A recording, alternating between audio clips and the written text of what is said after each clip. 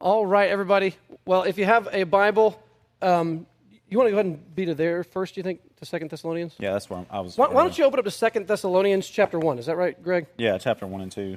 And as you are turning to 2 Thessalonians chapter 1 and 2, I'm going to give an attempt here to give the different positions. Again, we are discussing the millennium and the 1,000-year reign of Christ.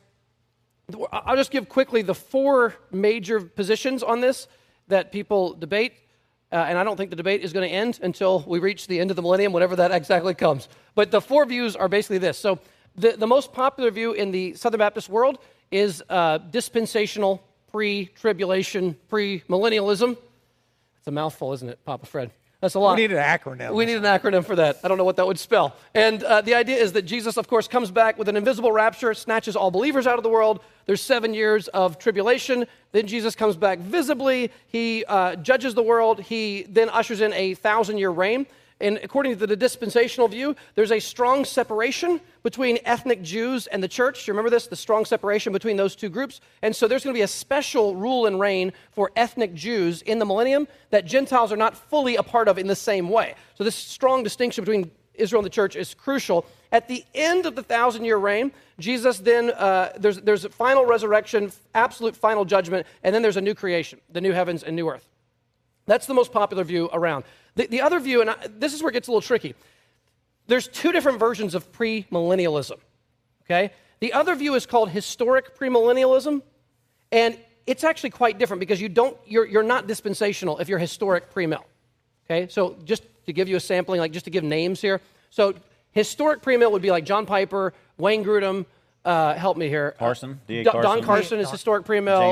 James Hamilton is historic premill. So a lot of really solid guys that we like a lot are historic premill. They reject dispensationalism. They reject the pre-tribulation rapture, but they still believe that the millennium is most naturally read in Revelation as being a future event that takes place after Christ returns. And I will tell you, for me personally, Amill is my number one choice.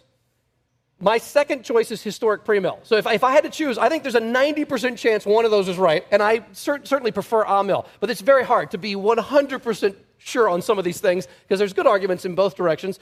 I'm pretty sure dispensational premill is not correct, and I'm pretty sure postmill is not correct, just my personal opinion here. But so historic premill, and then the next view is amillennialism, which is what we're arguing for, which is that the church age is when the millennium happens, but the millennium is happening not on earth, but where?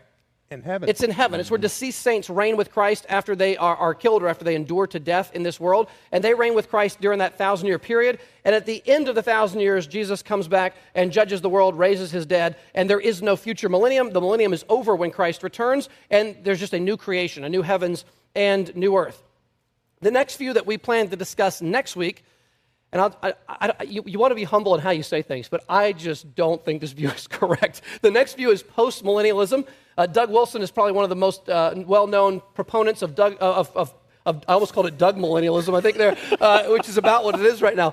His little group up in Moscow, Idaho, like all of them are post-mill, and that's about it right now. There's not a lot. The Puritans, there are a lot of post-mill in the Puritan era. Jonathan Edwards was strongly post-millennial, if you want to know. But we humbly disagree with Jonathan Edwards on that. The post-millennial view says that there is that Jesus comes back after the millennium, which Amill, we would agree, he comes back after the millennium.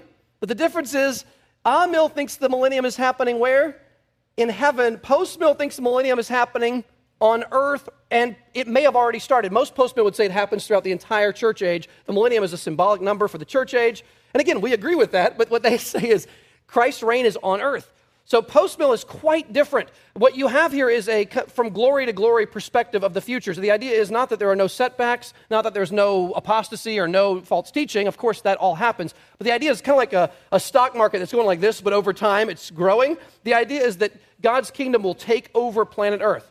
And again, there's a portion of this that we agree. The part that we agree on is we do believe the gospel will defeat lostness in all nations. So there's an optimistic part to what we believe, that the gospel will triumph across the nations, that people from every tribe and tongue and nation will be converted.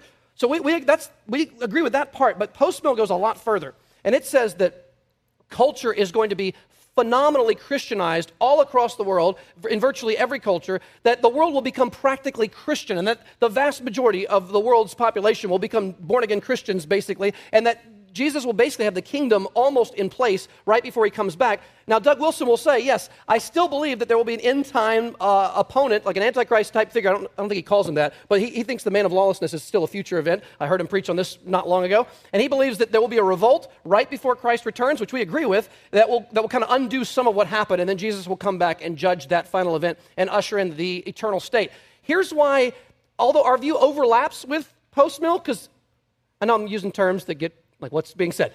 Amill and post-mill both believe in a millennium. Amill thinks it's in heaven right now. Post-mill thinks it's on earth right now. We both believe Jesus comes back after the millennium, but there's a big difference between an earthly millennium right now and a heavenly millennium right now. If post-millennialism is true right now, here's where guys like Doug Wilson just run into, I think, well, I'm not supposed to get into this today. I'm going to get into this next week. We'll save this for later. But I think they run into a lot of insurmountable problems that we'll talk about next Sunday, Lord willing. So all that to say, we're going to focus still today on the premillennial and amillennial positions. Greg, why don't you hop in here with the second? I got a little carried away. I got into post-mill a little bit there. Can we pray? Yes, and then get started? Man, yeah. Yes, we do need to pray. All right, well, let's pray. Father, we thank you for your word. We thank you, Lord, for the opportunity to study it in depth, especially this issue of the 1,000-year reign of Christ that we read about in Revelation chapter 20. Lord, we thank you that we can compare Scripture with Scripture, and the more we study, the more clear things can be.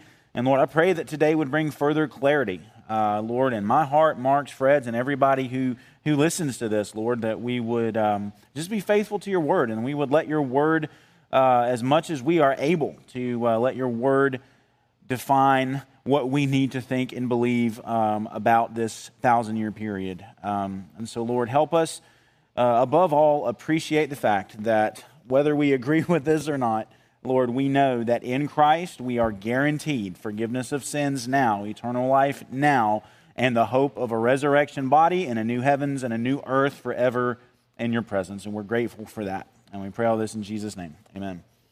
Okay, 2 Thessalonians chapter 1 and 2. I mentioned last week, I want you to go ahead and read a little bit in this. It's not one of the major points I'm going to hang my hat on, but some of the parallels here are interesting enough to me, and they're significant enough that I think it merits mentioning. So let's start reading in 2 Thessalonians chapter 1, and I'm going to read. It's going to be a little bit here. I'm going to read all the way to chapter 2, verse 12, okay? And I'm going to draw attention to a few things that we pick up on in Revelation 19 and 20. So Paul says, verse 5, chapter 1, "This is evidence of the righteous judgment of God, that you may be considered worthy of the kingdom of God, for which you are also suffering, since indeed God considers it just to repay with affliction those who afflict you, and to grant relief to you who are afflicted as well as to us, when the Lord Jesus is revealed from heaven with his mighty angels," and notice this is going to be one of the points, "in flaming fire, inflicting vengeance on those who do not know God and on those who do not obey the gospel of our Lord Jesus. They will suffer the punishment of eternal destruction away from the presence of the Lord and from the glory of his might, when he comes on that day to be glorified in his saints and to be marveled at among all who have believed, because our testimony to you is believed." Let's move on, chapter 2, verse 1. It says, "Now concerning the coming of our Lord Jesus Christ and our being gathered together to him, we ask you, brothers, not to be quickly shaken in mind or alarmed, either by a spirit or a spoken word, or a letter seeming to be from us, to the effect that the day of the Lord is come. Let no one deceive you in any way, for that day will not come unless the rebellion comes first, and the man of lawlessness who is revealed, the son of destruction, who opposes and exalts himself against every so-called God or object of worship, so that he takes his seat in the temple of God, proclaiming himself to be God. Do you not remember that when I was with you, still with you, I told you these things? And you know what is restraining him now, so that he may be revealed in his time. For the mystery of lawlessness is already at work. Only he who now restrains it will do so until he's out of the way. And then the lawless one will be revealed, whom the Lord Jesus will kill with the breath of his mouth and bring to nothing by the appearance of his coming. The coming of the lawless one is by the activity of Satan, with all power and false signs and wonders, and with all wicked deception for those who were perishing, because they refused to love the truth and so be saved. Therefore God sends them a strong delusion, so that they may believe what is false, in order that all may be condemned who did not believe the truth, but had pleasure in unrighteousness. Now, that's a lot to take in very quickly. So, keeping that in mind, we think through Revelation chapter 19 and 20, and we think about the return of Christ. Okay, in chapter 19, he's on his white horse. How does he kill his enemies? The sword that comes out of his mouth. Again, we're not talking about a literal physical sword. Jesus is spitting swords out when he returns. It's referring to his word, the power of his word, so that when he comes and he pronounces judgment, his judgment cannot be contested. It cannot be overthrown. What he says is exactly what's going to happen to his enemies. And so we get that in chapter 19. And then chapter 20, again, remember, we've said chapter 20 goes back to the beginning of the church age, and we live the whole thing again up to, to the destruction of Satan, which we believe is at the same time of the destruction of the beast and the false prophet. And look at what it says in chapter 20 of Revelation, verse 9. It says, "They, the nations, being led astray by Satan, marched up over the broad plain of the earth and surrounded the camp of the saints and the beloved city. But what came down from heaven? Fire came down from heaven and consumed them, and the devil who had deceived them was thrown into the lake of fire and sulfur, where the beast and the false prophet were." And so the point of the connection is simply this. In 2 Thessalonians, Paul talks about the return of Christ as coming in flaming fire. Okay? Think about the significance of Jesus parting the sky, whatever that's going to look like, and coming in vengeance with fire around him. Fire does what? It consumes, okay? We see fire mentioned. This is when Jesus comes back, in power and in glory. There's fire there. And it mentions the fire first, actually. And it's not until chapter 2 when it talks about specifically how he kills the lawless one, the Antichrist, that he mentions slay with the breath of his mouth, another way of talking about his word.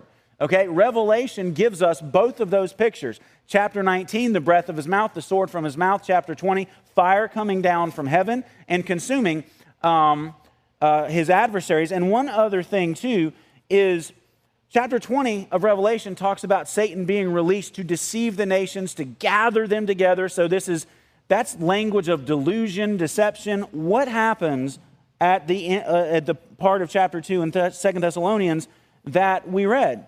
The coming of the lawless one is by what? The activity of Satan.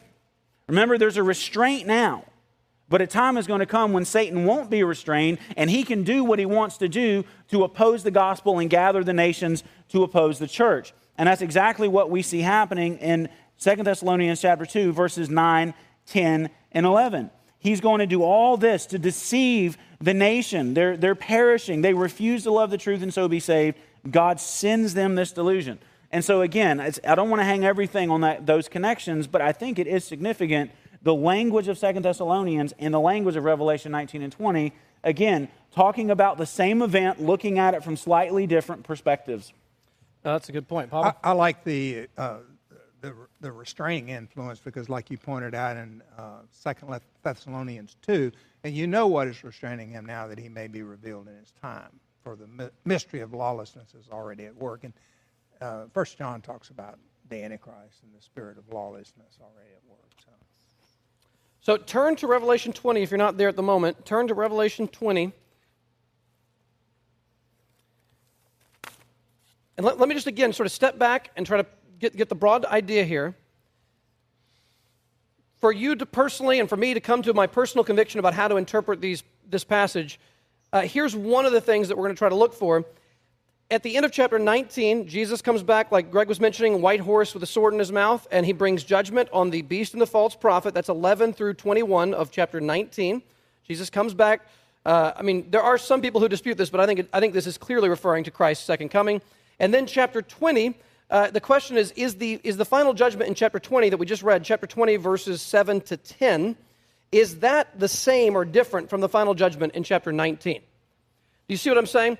If the final judgment in 19 is the same as the final judgment in chapter 20, then we have clearly repeating happening, and then we have to be amil or post-mill, but amil would be the one I would go for. So let me give a couple of points here to argue that the judgment in chapter 20 is the same as the judgment in chapter 19. Some things we did not get to mention last time around. So look with me at verse 7 of chapter 20. And when the 1,000 years are ended, so now we are definitely after the millennium, Satan will be released from his prison and will come out to deceive the nations that are at the four corners of the earth, Gog and Magog, to gather them for battle.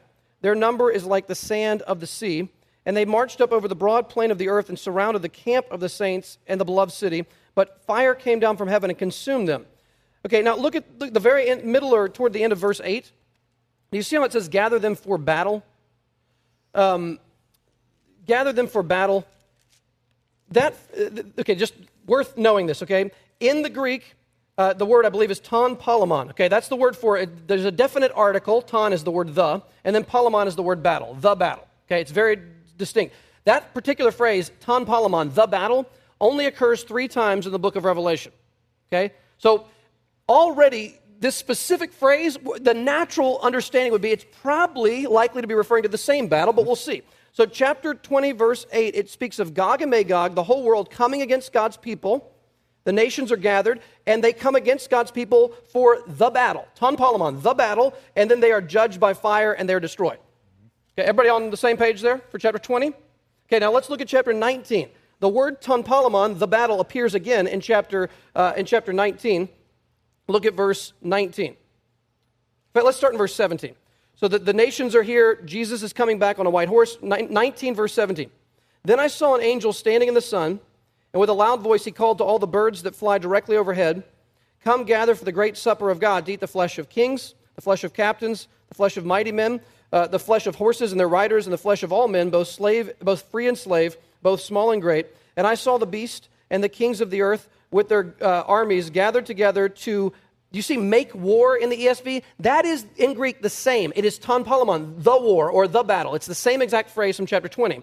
I know it's translated a little differently, but it's the same phrase in Greek. They came together for the war, the battle against him who was sitting on the horse and against his army, and the beast was captured, and with it the false prophet. Okay, now, already here we're seeing this epic battle in both chapters is used, the same Greek, the battle, the war is used to describe them. In both places, there's a judgment from God, and in both places it looks like absolute victory, where it looks like all his enemies are defeated. Look at the end of chapter 19. It looks like everyone's gone who's against him. Look at verse 21. And the rest were slain by the sword that came from the mouth of him who was sitting on the throne, and all the birds were gorged with their flesh. It sounds like at the end of chapter 19, how many of God's enemies have been destroyed in the battle? 100%, right? It says all the people fighting were destroyed, and then all the rest. Well, you know what the rest is? It's the rest. It's everybody else. So everyone who is against Christ, when he returns in the battle, the war, Jesus will defeat them all and they will be destroyed. Well, then in chapter 20, how is it that you have a bunch of nations against God again? Where do those nations come from if this is happening in the future? Now, there's different arguments for how that could happen, but I think a very natural reading of this is to say this is a repeat of the same scene from a different camera angle, and this time the war, the battle, ton polemon, is happening all over again, and again, God defeats all of his enemies in chapter 20. So thoughts on that idea? Well, the battle is also referenced in chapter 16. Thank you. Yes, let's go there. The other place, I believe is it verse 14? Verse 14, It is verse 14. And so let's just back up to verse 12. It says, the sixth angel poured out his bowl. This is the bowl judgments coming, the final with God's judgment, his plagues on the earth. Sixth angel poured out his bowl on the great river Euphrates, and its water was dried up to prepare the way for the kings from the east. And I saw coming out of the mouth of the dragon, and out of the mouth of the beast, and out of the mouth of the false prophet, 3 unclean spirits like frogs. For they are demonic spirits performing signs who do what? They go abroad to the kings of the whole world to assemble them for ton polemon, the battle.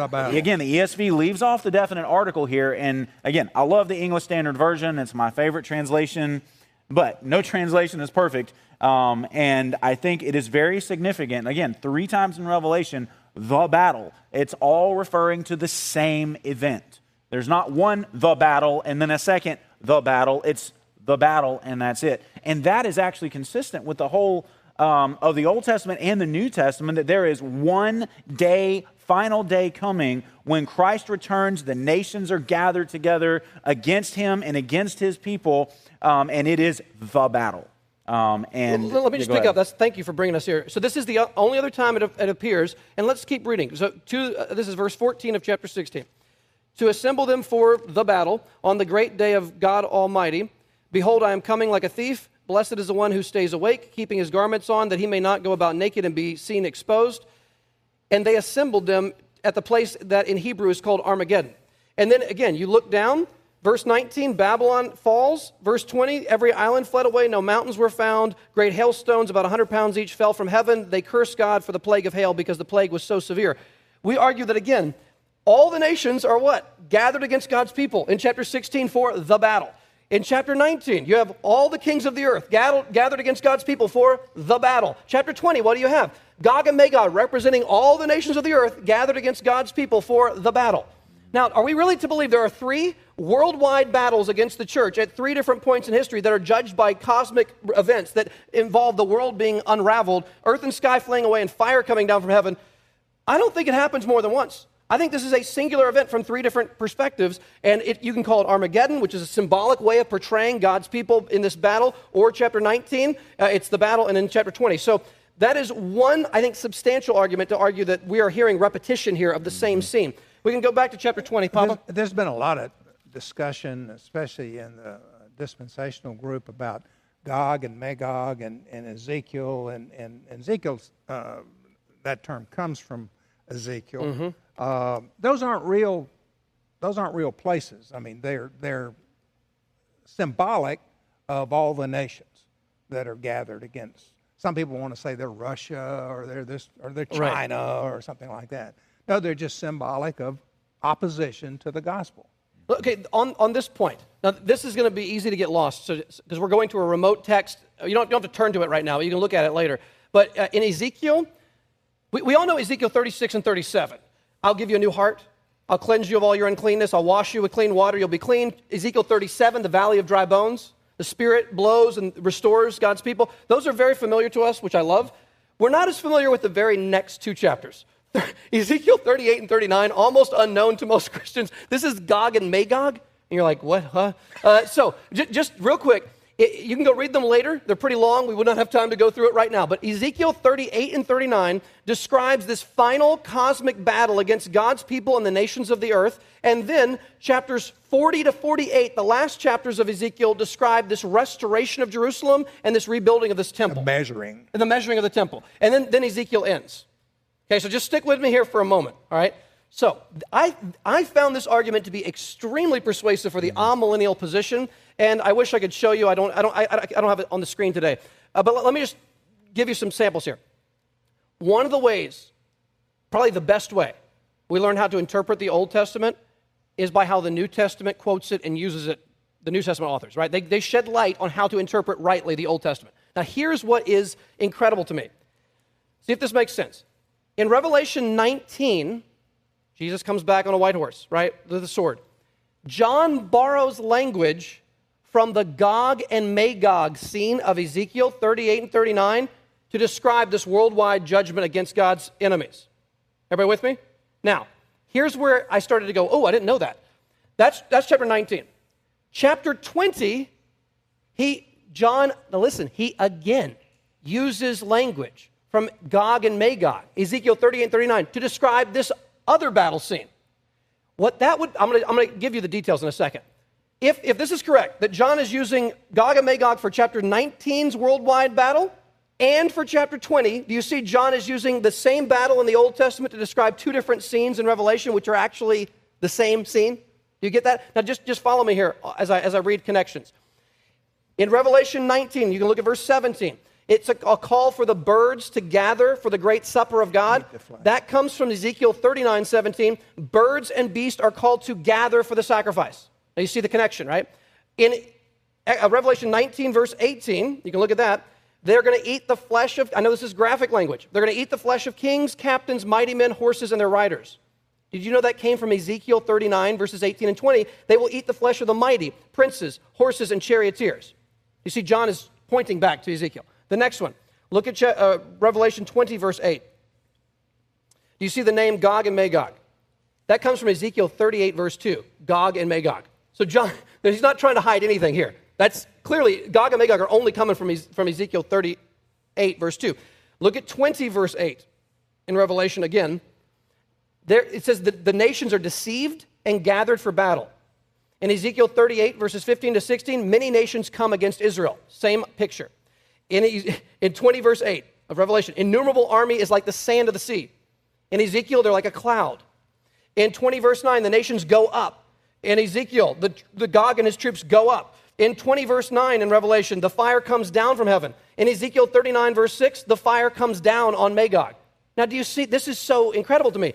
Ezekiel is describing this final judgment of God's people, Gog and Magog, the nations against Israel, God judging them with fire. And John uses the word pictures from that scene to describe both the cosmic judgment in chapter 19 and in 20, which I think is a very strong pointer that these two events in 19 and 20 of Revelation are the same events. I think the more you look at this one, the more powerful I think it gets, because how John is using that scene in Revelation is, I think he's almost showing his hand. I'm describing one event from two different perspectives. Greg? Yeah, and interesting thing, too, is when John quotes from the Old Testament, he's quoting from the Greek Septuagint, the Greek translation of the Old Testament, and the words that he uses in Revelation are the exact same words that are used in the Greek version of Ezekiel. And so it's not like, similar conceptually. Right. No, I mean, there are the gathering together and stuff like, it's the exact same word, same verb tense, everything for this. And so again, John in Ezekiel 38 and 39, like some he draws from 39, some he draws from 38, not in any particular order. And so you can't say, well, this is meant to correlate to what was before. And it's all talking about the same thing at the same time. Well, this again is the illusion we're talking about, a reference. It's not an exact quote, but it is quoting Gog and Magog. But it doesn't give you the exact verbiage, but it's a reference, and that's why these are all related. I mean, the Old Testament is quoted more in Revelation than any other place in the Bible, and there's 4 books: Daniel, Isaiah, Ezekiel, and Psalms, I believe.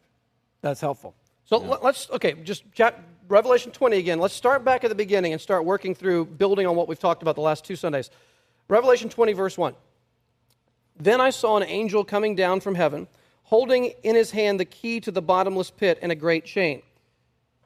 And he seized the dragon, that ancient serpent who is the devil and Satan, and bound him for 1,000 years, and threw him into the pit, and shut it and sealed it over him, so that he might not deceive the nations any longer until the 1,000 years were ended. After that, he must be released for a little while. Now just pause here. Last week we learned that, remember, Revelation is highly symbolic. I don't think there's a literal physical key. I don't think there's a literal physical chain. I don't think it would even hold a spirit, right? I don't think that this is symbolic language for the idea of Satan as being limited in some capacity during the millennium. What is the way in which Satan is being limited according to the language? It is not that he's not around. It's that he can no longer do what? Verse 3, deceive the nations any longer until the end of the millennium. So during this 1,000 years, he is bound. Remember, the word bound is the word deo in Greek. It's the same word Jesus used in Matthew and Mark to describe Satan being bound when Jesus dies on the cross. Remember, no one can plunder the strong man's house until he first deo binds the strong man. So Jesus says, right now in my ministry, as I cast out demons and as I'm about to die on the cross, I am going to bind the strong man Satan, and I'm about to plunder his house, which means I'm about to convert people from all over the world, his home, the earth. I'm going to convert people from all over and bring them into my kingdom. So Jesus taught the binding of Satan when Jesus died on the cross. Jesus taught, so in some sense, Satan was bound right there, which we believe, again, has to do with total deception of the nations to gather them against his people. And that at the end of the millennium, the binding is undone, and Satan is able to come back and gather the world against the church in an unforeseen way in the time of Antichrist. Let's keep moving here. Verse 4. We'll get into some new stuff here. 20, verse 4. Then I saw thrones, and seated on them were those to whom authority to judge was committed. Just stop there. Greg, do you want to say a word about the thrones being normally in heaven? Yes. Now, this is another compelling thing in my mind. Because you'll see the word thrones, plural, in Revelation, and you'll see the word throne, singular, in Revelation. If I understand it right, the plural of thrones, when it's used, only refers to thrones in heaven. It's only used of thrones that are in heaven. And the singular normally refers to thrones in heaven. It can refer to the beast having a throne on earth, but Yes. it almost always thrown in the singular also is heavenly, although It can there's a few exceptions. a few exceptions, but in the plural, it's only think in that's heaven. right. Yes, I'm pretty sure of that. If you want to check and maybe find something that proves that wrong, that's fine. But I'm pretty sure that thrones only refer to thrones in heaven when it's in the plural. And so, who is seated on these thrones? Who's these authority to judge? We do know that Paul rebukes the Corinthians, when they're going to, court against each other. And he's like, why are you doing this? Don't you know that you're going to be judging angels? And so in some way, I believe believers, some disciples, I'm not 100% sure on this one. Maybe you got some more light to shed. But, this authority to judge was committed. It doesn't say who they're judging. It just says authority to judge. And so again, I don't want to go further than the text says, but other places seems to indicate in some capacity, some believers will have this authority even to judge angels, which is a crazy thought. And the important thing here, you're right, that is amazing, that the scene here is a heavenly scene rather than an earthly scene, right? So let's see what happens in this scene. Again, verse 4. Then I saw thrones, and seated on them were those to whom the authority to judge was committed. Also, I saw the souls of those who had been beheaded for the testimony of Jesus and for the word of God, and those who had not worshipped the beast or its image and had not received its mark on their forehead or on their hands. They came to life and reigned with Christ for 1,000 years. Now, just a word here. Again, I don't think this is, now hear me out. I don't think this is referring only literally to martyred Christians. And you say, wait, it says beheaded. Well, okay, if we're going to take it really literally, then it only refers to beheaded martyred Christians, which is a very small group of Christians, right? So Christians have been killed, burned at the stake. They've been crucified upside down. What about Paul was beheaded, James was beheaded, a few people, but it's a pretty small group of people. So beheaded here is a symbol for those who lived faithfully to Christ until death. They never gave in to the mark of the beast. They never sold their soul to Satan. They stayed faithful to God until death. And so I think it's referring to all faithful Christians with the martyred saints here. And it says here, they came to life and reigned with Christ for 1,000 years. Yeah, now this is one of the big issues. And again, when it comes to the difference between the position we're arguing for, which is the millennium is going on now, it's a heavenly millennium, versus the premillennial, the historic premillennial view, which sees this as an actual physical resurrection that happens when Jesus returns. It's not something that's going on now. It's a future event. They look at verse 4 and verse 5, this come to life, this came to life, and they say that's physical resurrection, like resurrection's physical. And so it has to be referring to a physical resurrection, not a spiritual whatever. Don't spiritualize this. But we have to ask the question, how is it being used? What does it mean to come to life? Last week I made the case that there's an escalation of the experience of people of God. You just follow Revelation, you see it escalating. It just gets better and better and better and it's all talking about the same time frame, the same place. How, as you go deeper into it, yes, from one perspective, how long, O Lord, but then in another perspective, they're actually reigning with Christ. So what does this come to life mean? Because it talks about verse 5, the rest did not come to life until the 1,000 years were ended. This is the first resurrection. This coming to life, whatever it is called the first resurrection. And are we allowed from Scripture to say that resurrection can be spiritual and not physical? Now, what I'm about to say does not mean that there's not a physical resurrection at the end. There is. But the New Testament often takes the promises of the age to come, eternal life, new creation, resurrection, and it says in some measure in the church, the believers are already participating in these things, already tasting these future realities. They've broken into the present age right now, and we are already experiencing it. Think about John 3:16. Our favorite evangelistic Bible verse says, if you believe in Jesus, you won't perish, but you'll have eternal life. Eternal life is a present possession for you if you're a believer. From the Old Testament perspective, eternal life was a future thing. When the resurrection comes, when the new creation comes, that's eternal life. And Jesus says, you believe in me, you have eternal life. 2 Corinthians 5:17. Paul says, if anyone is in Christ, he is a what? New creation. It's literally, if anyone is in Christ, a new creation. But I thought that was future, resurrection, all that's in the future. And what the New Testament shows us is that that future age with all those blessings has broken into the present. Now, not in the fullness of it, not in the full experience that we're going to have when the resurrection happens. And so here's the other thing. The doctrine of the resurrection, we already believe, whether we realize it or not, that we're already participating in that. Why? When we say, like with Ephesians 5, or Ephesians chapter 2, verse 5, and we who were dead in our trespasses and sins, God made us alive together with Christ. By grace you have been saved. And he did what? Raised us up with him and seated us where? In the heavenly places in Christ Jesus. So I want you to turn to John chapter 5, okay? This is, once you see this, it's really there everywhere, but you got to see it. And this is what's interesting here. John chapter 5, same author as Revelation, okay? Sometimes that's important when you're dealing with the same author. You see the same things talked about. And I think what we see in John chapter 5 is the foundation for what we see in Revelation chapter 20. Okay? We talk about first resurrection and all of that. How can that be spiritual? Let's let Jesus talk to us about... I'm in Acts, not John. It helps to be in the right book. Let's let Jesus give us the clues here as to how we need to think. John chapter 5, let's begin reading just in verse 19, because I want to set this up. So Jesus, the Jews are seeking to kill him because, he clearly was making himself equal with God. And so look at verse 19. Jesus said to them, "Truly, truly, I say to you, the Son can do nothing of his own accord, but only what he sees the Father doing. For whatever the Father does, that the Son does likewise.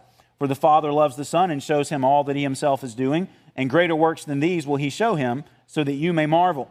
And listen to this. For as the Father raises the dead and gives them life, so also the Son gives life to whom he will. The Father judges no one, but has given all judgment to the Son, that all may honor the Son just as they honor the Father. Whoever does not honor the Son does not honor the Father who sent him. Truly, truly, I say to you, whoever hears my word and believes him who sent me," and there's the present possession, "has eternal life. He does not come into judgment, but has passed from death to life." That's already starting to get resurrection language. Mm-hmm. Passing from death to life is resurrection, okay? But now it gets even clearer. Verse 25, "Truly, truly, I say to you, an hour is coming and is now here." Not still coming, here now here, "when the dead will hear the voice of the Son of God, and those who hear will live." That's talking about right now. If you hear Jesus, you come to life. That's regeneration. That's the new birth that John's already talked about. The Spirit works as he will. Jesus, through the Spirit, calls people out of death into life. Let me just insert there. Just so you know, the Greek word, I'm just telling you the Greek word so you know. The word zao, okay, that's the word for life. It's the exact same word from Revelation 20. They came to life. Zao, they came to life. It's the same word in John 5:25. Those who hear will live. That word live is the exact same Greek word as those who came to life. So again, it would fit perfectly with the idea that the first resurrection here is the idea of regeneration or spiritual life. Yeah, so let's just keep working through this. Verse 26. "For as the Father has life in himself, so he has granted the Son also to have life in himself. And he has given him authority to execute judgment because he is the Son of Man. Do not marvel at this." And so here's where we can say, first resurrection, spiritual, second resurrection, physical, okay? Look at this.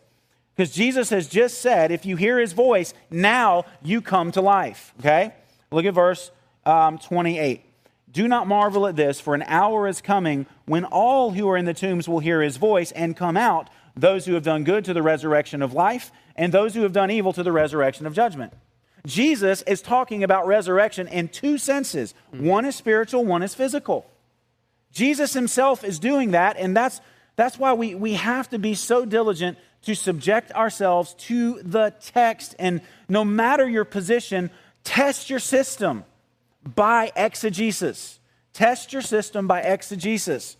One of the reasons why, one of the most convincing things for me why I'm a amillennialist is because of a passage like this. Because if you think, well, resurrection can only be physical, well, then then premillennialism. It has to be. But if resurrection can be spiritual or physical, depending on how it's being used, then it completely opens the door to see in Revelation 20 the same thing Jesus is saying here. The first resurrection are those who were born again, those who come to life for the 1,000 years.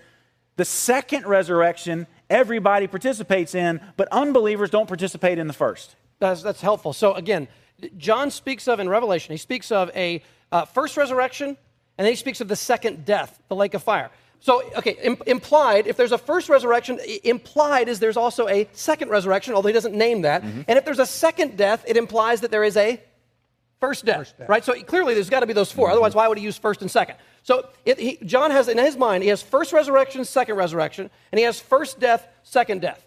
Now, the first death happens in this world, doesn't it? The first death happens here. You die physically, and then there's an eternal death, right? If you're not a believer, you're raised to physical life, but you enter into eternal death, which is the lake of fire. So there's first death in this world. There's second death, eternal, in the next world, right? Now let's take first and second resurrection. Let's bring those in. The first resurrection takes place where? In this world. When I'm raised, I was dead in my sins, and God made me alive together with Christ. That's my first, my soul is resurrected. Then when is the second resurrection? It's in the future. It's bodily resurrection for eternity. And do you see how he's not talking about 2 times in history in which people are raised bodily from the dead? This is the way premillennial people take it, and I understand why they do, and I sympathize with it. I just don't think it's right, but it could be. But they take it as people are raised, some people are raised at the beginning of the millennium, and some people are raised at the end of the millennium. There's 2 resurrections, the first and the second.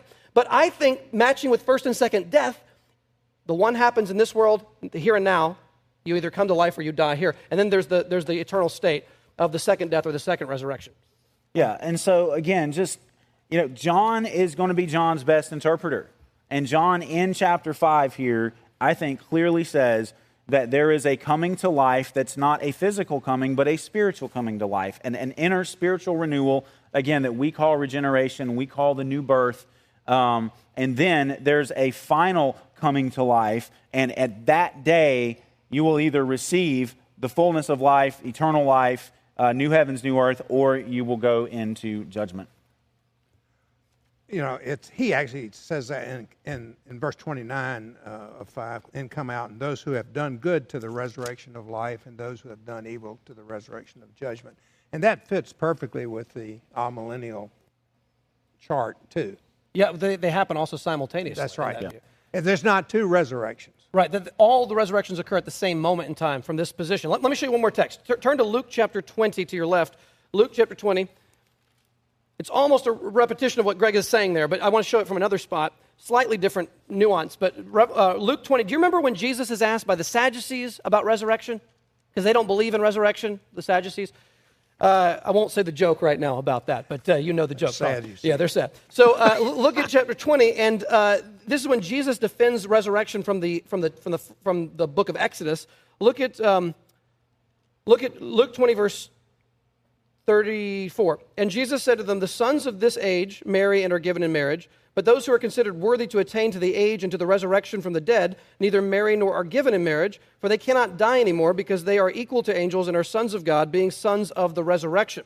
But that the dead are raised, even Moses showed in the passage about the bush." So now we got the burning bush, where he calls the Lord the God of Abraham and the God of Isaac and the God of Jacob. Now he is not the God of the dead, but of the living, for all live to him. Now do you see there? Jesus is saying, right now as I speak, this is back in 30 AD, as I speak, God, it's not that God was the God of Abraham and Isaac and Jacob and now they're dead and gone. No, God is currently the God of Abraham, Isaac, and Jacob. That can only be true if Abraham, Isaac, and Jacob are in some sense alive right now.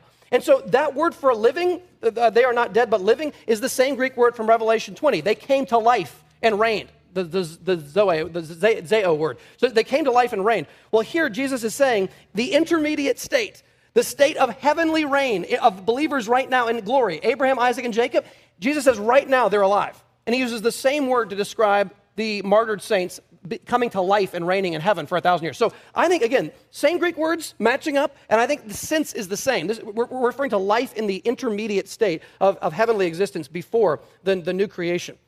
Let's turn back to Revelation chapter 20.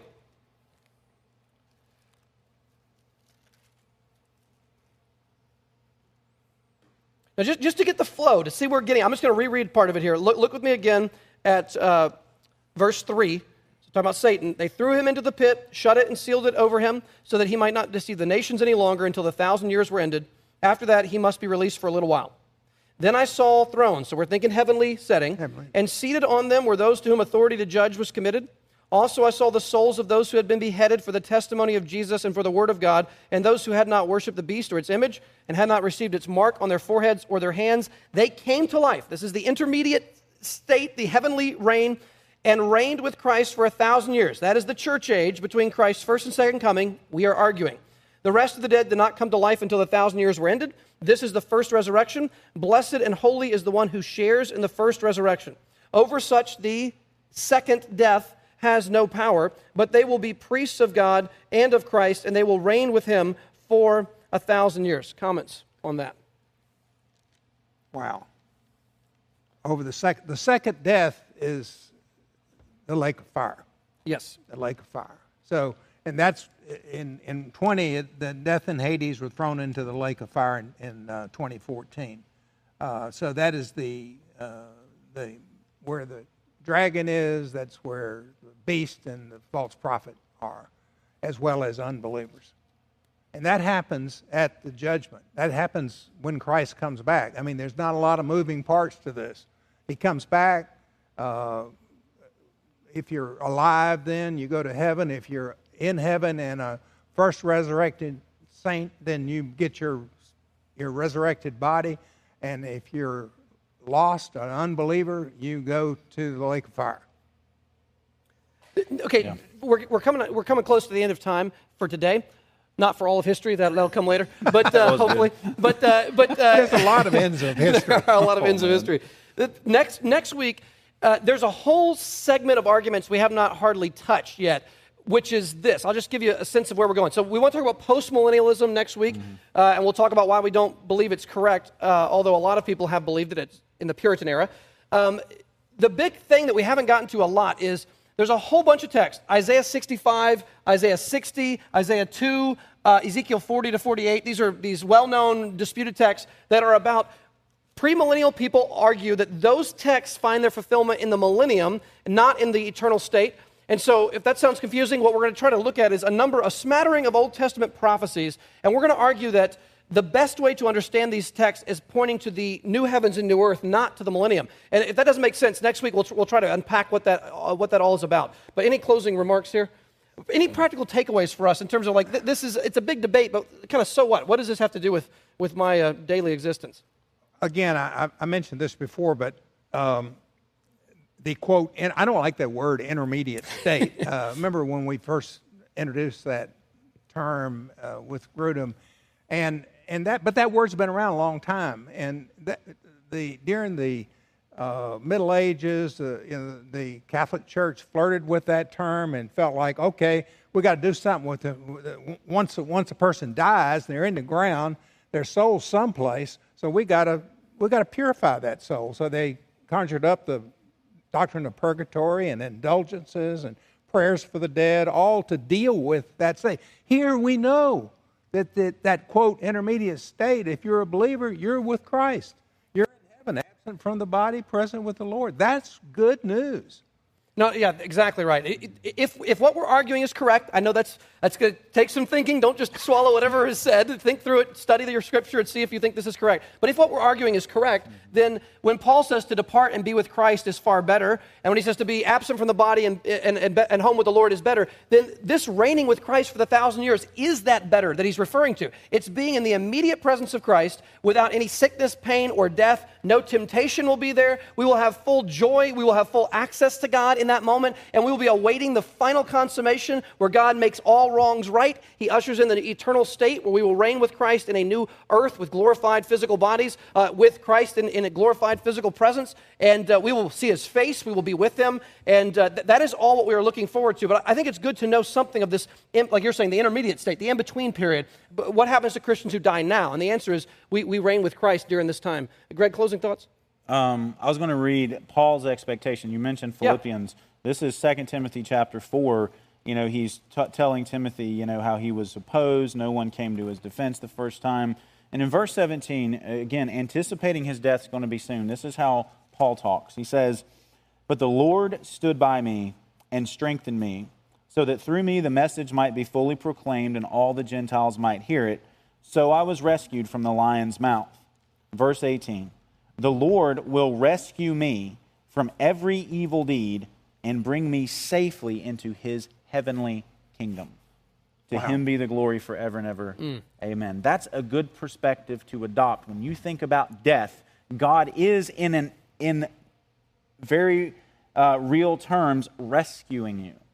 Like we don't look forward to death. I mean, I think it's the process of dying that we don't look forward to more than death itself. But it's like, we think of death, I think, in the wrong way. Paul is saying, listen, my head's about to be chopped off, but God's going to rescue me through that, and he's going to deliver me safely into his heavenly kingdom.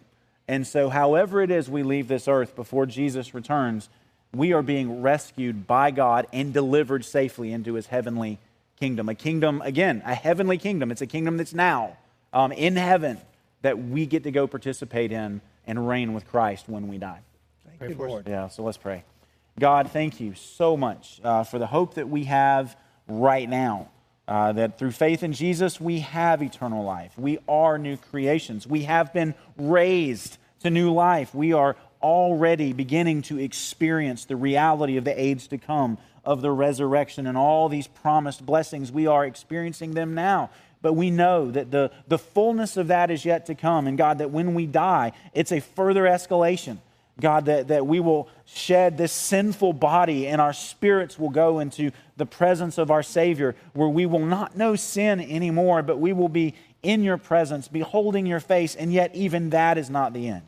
God, we know beyond that, at the physical resurrection, when our bodies are raised, we will be with you forever the way you designed us to be, body and soul. And Lord, what an experience that's going to be. It is beyond our imagination and our ability to fully fathom, God, how great that is going to be, to behold you, not just spiritually, but physically, both. And Lord, I pray that we would long for that day, that we'd say, as Paul did in 2 Timothy, that you're going to deliver us safely into your heavenly kingdom. And as he wrote to Titus, that the coming of Jesus and the resurrection is our blessed hope. Lord, may that shape us and mold us and just direct all that we think and all that we do. God, because that is reality that's coming for us. And I pray, Lord, that it would consume us more and more, and that our lives would be more and more lived in light of it. And we ask all this in Jesus' name. Amen. Amen.